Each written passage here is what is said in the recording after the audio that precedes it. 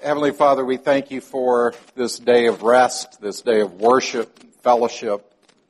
We thank you for the mercy that is ever in front of us. Your mercy to us, your grace to us, your compassion and tender love. We pray that in this portion we would respond with joyful obedience. In Christ's name, amen. If you could turn in your Bibles to 2 Corinthians chapter 2. I'd like to get someone to read verses 5 through 11.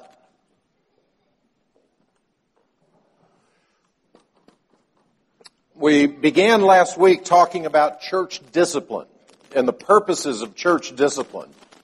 And one of the important one of the central, foundational component to church discipline is often kind of overlooked.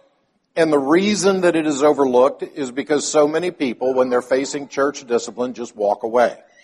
They just go to another church, and often we don't really recognize each other's discipline. So if the session says something to you that you find offensive, saying that you need to do this or that, and you just say, well, you're not the boss of me, and walk away, that's kind of where the story ends, practically speaking. But one of the purposes of this kind of instruction is for people who are in the church.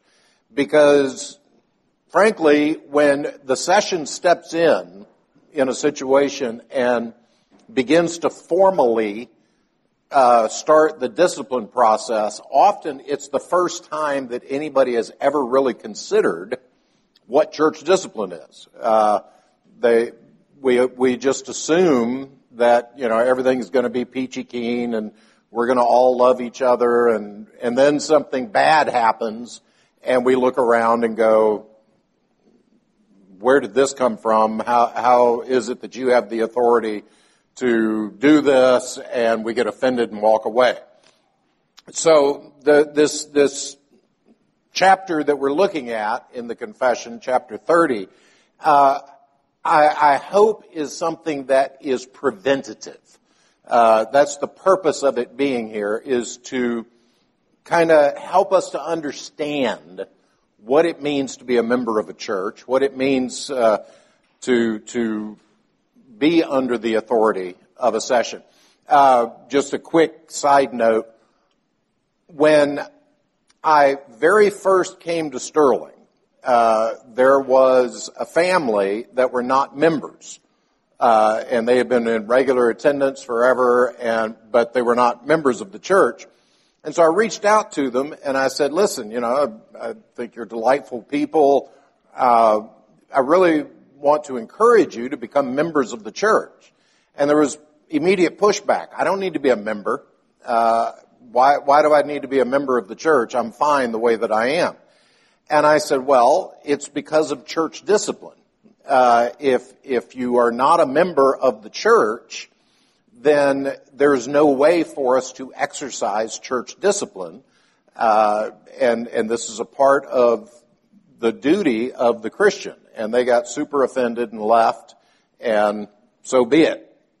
But when we talk about church membership, all of the things that church membership, the benefits, the family, the connection, the support, all of those things, this is also part of it. This is also part of why we are called to pursue membership in the church. So, can someone read for me 2 Corinthians chapter 2, verses 5 through 11?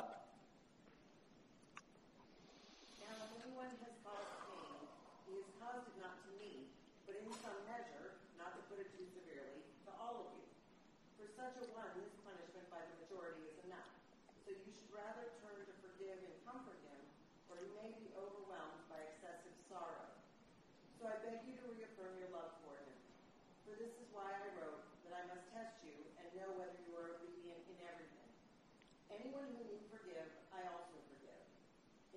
what I have forgiven, if I have forgiven anything, has been for your sake in the presence of Christ, so that we would not be outwitted by Satan, for we are not ignorant of his designs.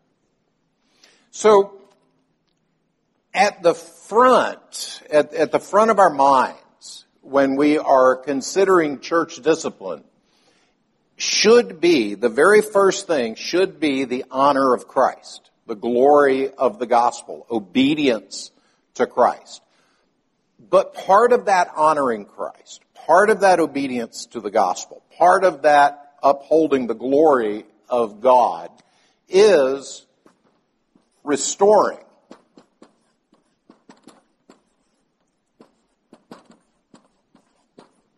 Restoring the sinner. And this gets hard. This is where things get hard. Because, you can read it in 2 Corinthians and you can say, yeah, that doesn't sound so up close and personal, the restoring of the sinner. And in all likelihood, commentators believe that Paul is referring to 1 Corinthians, where there's a man in the church that is sleeping with his father's second wife. And Paul says, this is ridiculous. This man should be turned over to Satan, that he be taught not to blaspheme. In 2 Corinthians, he said, I wrote to you earlier saying that you needed to deal with sin in your midst, but now we have a repentant sinner, and you need to forgive. You need to embrace. You need to bring him back in. Now, imagine the congregation. Imagine the people in the congregation at that time. If I I'm a pastor, so I'm held kind of to a higher standard, but if I have an extramarital affair with someone in the church, everybody knows about it. I have cheated with someone in the church. It's a scandal. It's horrible. And I, certainly as a minister, I should have my ministerial license completely removed, which is what we will do if I cross that line. But as a member of the church, I have caused real pain. I've caused real division in the church. You'll never be able to look at me and not think, oh, that lady sitting over there is the one that, you would always have your view colored by my sin. And that's just natural. That is how it is going to be. So my point in this is forgiveness and grace are hard. It's a call to the congregation to spiritual maturity. To be able to look at someone that we know has committed some grievous sin. But that person has said, I repent, I was wrong. The church is commanded. Did you hear Paul's words there? Paul didn't say, I strongly encourage. The church is commanded to restore the penitent sinner. And all this sounds really good on paper. Again, this sounds very, very nice on paper. It is hard in practice. Because in practice, what happens when you are restoring the sinner, you've got this one person who has been defined, right? This person has committed some grievous sin. They have come under church discipline. They have been excommunicated from the church. And now they are repentant. And they're asking to be restored to the church. All of our focus has been on the person and their sin and their lack of repentance. But now, when we are restoring the sinner, do you see how the focus changes? It's no longer the person that is the responsible person here. It is everybody else in the congregation who is now responsible. Everybody else is responsible to welcome the sinner back in, to forgive, to restore. The duty is no longer on that person alone. It's now on the entire congregation. And that is where things get hard. It's a difficult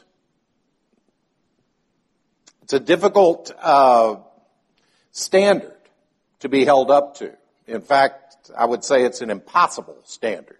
How can we look at someone and truly separate their sin as far as the east is from the west? How can we look at someone and not always think, oh, that person? Now, let's take what is probably the context for Paul.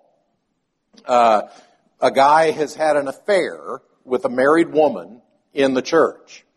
The church excommunicates him. He comes back.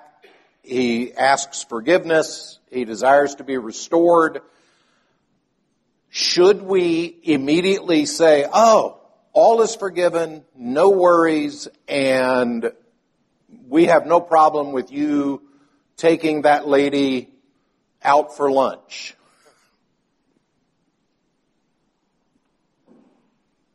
No, we don't be stupid. We don't be stupid in these things. We are called to exercise wisdom. If we know that there is a proclivity or that there has been or let's say he doesn't take that lady out for lunch, but he starts talking to another lady. We step in. We say, hey, brother, nope. You've clearly already demonstrated that this is a besetting sin. We are going to guard you from getting back into this situation. You set up appropriate measures for the person who we know is given over to some, or has been given over to some particular sin. So, you need to act responsibly. But that foundational issue is your duty, the command to you to forgive and to welcome the sinner who is repentant. And I hope I'm communicating effectively how hard this is. So the term forgive and forget does not apply. Forgive and forget is forgive and encourage to holiness. And that's a good point, actually. I've said this often in other contexts. Here's the problem of forgiveness, okay? The problem of forgiveness is that you and I tend to think me forgiving you means this thing never happened. I'm just going to forget it. It never ever happened. That's not realistic. That is just not realistic. It's not realistic for God to do so. He says he does if he removes it as far as he So give me a second to finish it. Give me a second to finish it, because we'll end up at the same place, I'm pretty sure. What forgiveness is saying is, I am not going to define you by this offense against me. I'm not going to look at you and always think, this is what that person did. That offense that you've committed against me or that you've committed against someone else, that offense is no longer going to be my definition of you. And if you'll think about that, you'll think about how hard that is. To look at someone who has treated you badly, who has sinned against you, and truly from the heart say, I'm not going to define you by this offense. That is very, very difficult, but that's exactly how God looks at us. When He looks at us, He does not define us by the ways in which we have sinned against Him. He defines us by His Son, by Christ's perfect atonement. And that's one of the reasons, it'll come up in the sermon today, that's one of the reasons that the Scripture uses the language of propitiation, that Christ is our propitiation. It's a technical term that refers to God's wrath against us being covered over. God is no longer angry with us. Well, the flip side of that is, outside of Christ, what's God's attitude? He's angry. His nostrils are flaring. He cannot abide sin. He is angry at sin. And then when you and I repent, and so a corollary to that, when you and I repent, there's always a path back. Grace means there's always a path back. But it doesn't mean there are no consequences for that sin. And we see that in the physical arena. You know, I can be a young man who is completely given over to fornication, and I can catch a disease, and I can come to Jesus, and I can be forgiven, and all my past is cleansed. But it doesn't mean He took away whatever that disease was that I contracted. I've still got to deal with that. I've got to deal with the consequences. We see this. I'm thinking back to when Jeffrey Dahmer, I think it was, gave an interview with the guy from Focus on the Family, and basically blamed pornography for, he said he had gone down this path of pornography and it had reached this grotesque place that he was at, but that he had come to Christ, he had been forgiven, he had repented, and he was facing the death penalty. And many Christians then began advocating for mercy for him because he had repented. And I remember at the time thinking, no, there's consequences. There's consequence. I'm glad you repented. I hope to see you in heaven. Praise the Lord that a repentant sinner has come home, but you chopped up a lot of people, and the state needs to exact justice for this crime. But when we are saying to somebody else, I'm not going to define you by your sin against me, that's what Christ means. That's exactly what the Lord's Prayer means. When we are told, commanded by Christ, to pray to God, forgive us our debts as we forgive our debtors. In the same way that we are saying, I will not define you by this sin, I'm asking God not to define me by my sin. I'm asking God to forgive me my sin in the same way that I do others. And that's something to grow into. That's something, and I can tell you from personal experience, it's difficult.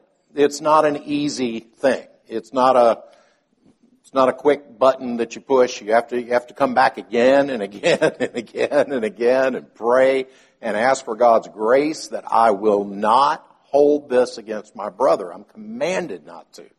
I will not define my sister by the way in which she offended me or offended against me. And so the restoration, yes. I still think you're missing a point, because I know that when people offend a person, you can forgive that person wholeheartedly and expect God to balance the books. Yes. And that's the way I look at when people offend me. And so I don't know what you're talking about God's way, you can't because our brains aren't that big. But I serve a God who one day is going to make everything right. And what I can't make it right on this earth. But God can one day will balance the books. And if you look at life that way, it makes life a lot easier. It certainly does. It certainly does make life easier. I guess maybe when I say it's hard for me. It's hard for me to not always be thinking. When somebody sins against you, you don't know all the background. Sure. And so, and if they say they repent, you can't be in their brain to know whether they're sincere or not. But you can release it from yourself and say, God, you know what happened, and I'm depending on you to balance the books. Okay, so let's take the example of 1 Corinthians. Man sleeping with his father's second wife. Paul, 2 Corinthians, saying you need to forgive and restore. I'm the guy that the man slept with my wife. He's actually my son. My son slept with his stepmother. Is it easy for me just to say, God's going to balance the books? It could be. Well, it could be. It wouldn't be for me. It would be difficult.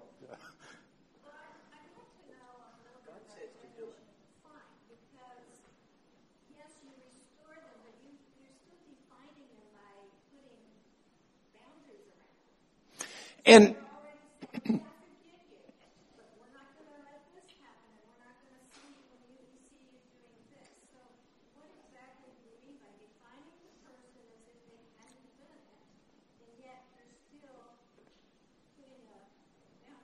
yeah, I think that's a great question. That's where this wisdom issue gets tricky.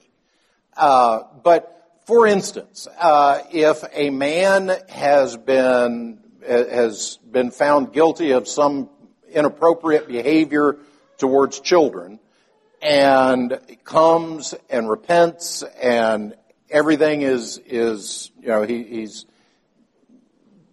sought restoration and all of that, I think we ought to still make sure that he's not placed in that position. Yeah, we're saying that a man's proclivity needs to be guarded against. And I guess, yeah, so that's the tricky, it's a tricky thing between defining him by that sin versus saying, I'm going to guard you against the sin.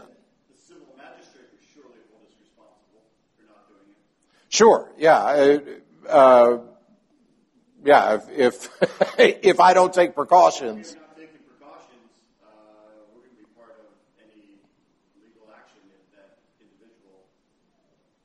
Yeah. Commits the felony again. And so... We can't just say, oh, we couldn't find him. We did nothing. Well, couldn't clean you. We'll find you and you're going to prison. And it's a tricky thing. It's a tricky thing. And I think maybe the solution is kind of in the heart that embraces the sinner. You can define someone, you can treat someone differently on the basis of the way you define them. Maybe we could put it that way. So if there is someone that I know is always, someone has a hair trigger. I know this person, they're an Irish redhead. They have a hair trigger temper. I know that all it takes is one wrong look, one wrong word, and boom, it's going to blow up. I shouldn't define them as, this person is first and foremost an angry person. But I should also, there are things, so here's an example. There are ways that I will tease with my wife. There are ways that I will tease with her that I don't tease other women. I'll say things that are chauvinistic. I'll joke in front of other people to my wife, a woman's job is to make sure my shirt is ironed. And she knows it's a joke, and I know it's a joke, and I'm being, the caricature of a chauvinist and all that. But to walk up to a woman that I've just met and said, a woman's job is to make sure her husband's shirt is ironed, is no bueno. That's going to get me in big trouble right out of the gate.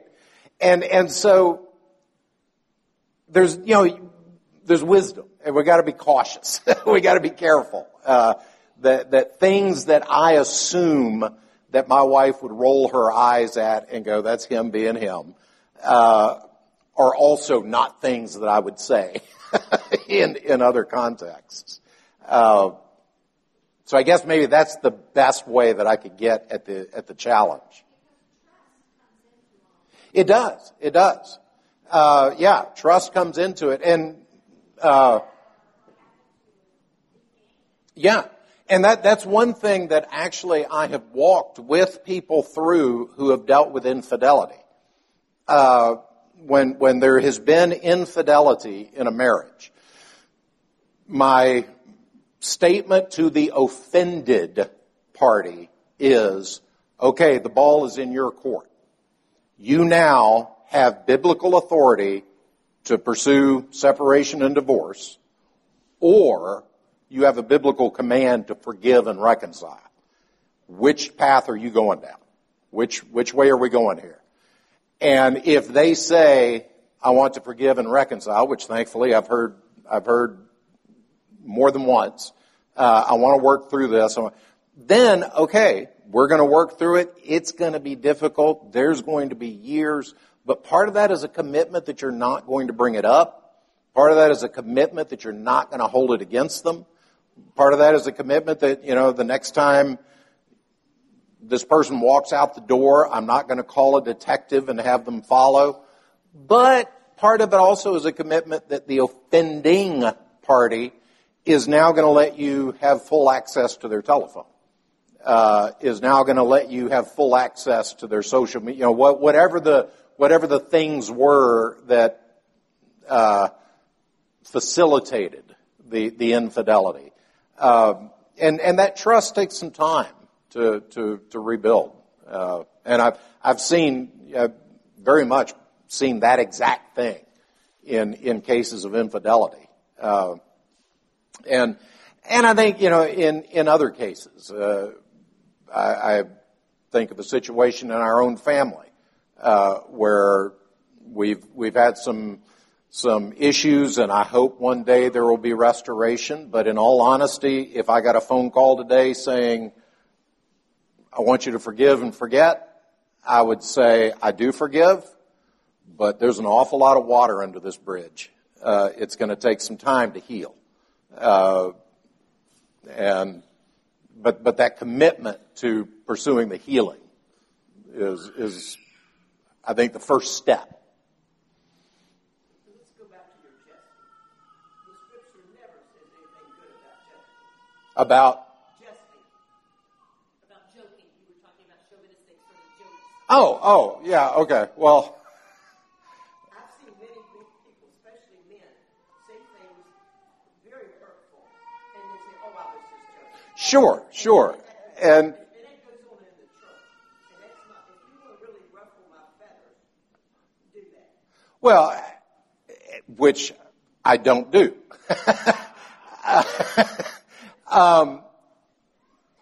I'm not sure that Scripture says no humor, because Jesus Christ referred to Herod as a fox. It was a fox. That was not If so, I'm toast. But the Scripture does say coarse jesting. Coarse jesting should not even be named among you. And I think we, or at least for me, it seems to me that I know what is coarse jesting and what is not coarse jesting. Coarse jesting, in particular with regards to a woman, is, there are boundaries. You don't cross boundaries in the way that you interact with a member of the opposite sex. That thing should be something that's funny. I have a lot of things in my life that I've done that's really, really funny. And that's fine. But when you say something cruel and then come back Sure. I was just joking. And that goes on in the church. And it should not. It should not. And you're right. Saying cruel things to people and covering it up by saying I was just a joke is inappropriate. Hopefully my example is not one that's cruel, though.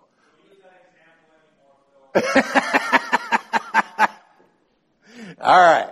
Well, Glad we ironed that out. So, looking over my notes on this, I think that was pretty much that pretty much sums up the chapter. I think we're a minute or two over. The last thing that I would point out there is in section 4. For the better attaining of these ends, the officers of the church are to proceed by admonition. So the first step is admonishing the person. Second step is suspension from the sacrament of the Lord's Supper for a season. And then third step is by excommunication from the church, according to the nature of the crime and demerit of the person. And so at each phase, when we come and we admonish, we're looking for repentance. If there's no repentance, we suspend from the Lord's table. And we're looking for repentance. If there's no repentance, then we finally excommunicate and still look for repentance. So with that, let me close. I'm a minute or two over, and we will go into our time of fellowship. Father, we do thank you that you've given to the church these very serious guidelines, but guidelines that are necessary for the purity of the church, for the purity of the believers, and for reclaiming those who have become hardened in their own sin. We pray that you would help each of us to be faithful and to walk in your paths of righteousness. In Christ's name, amen.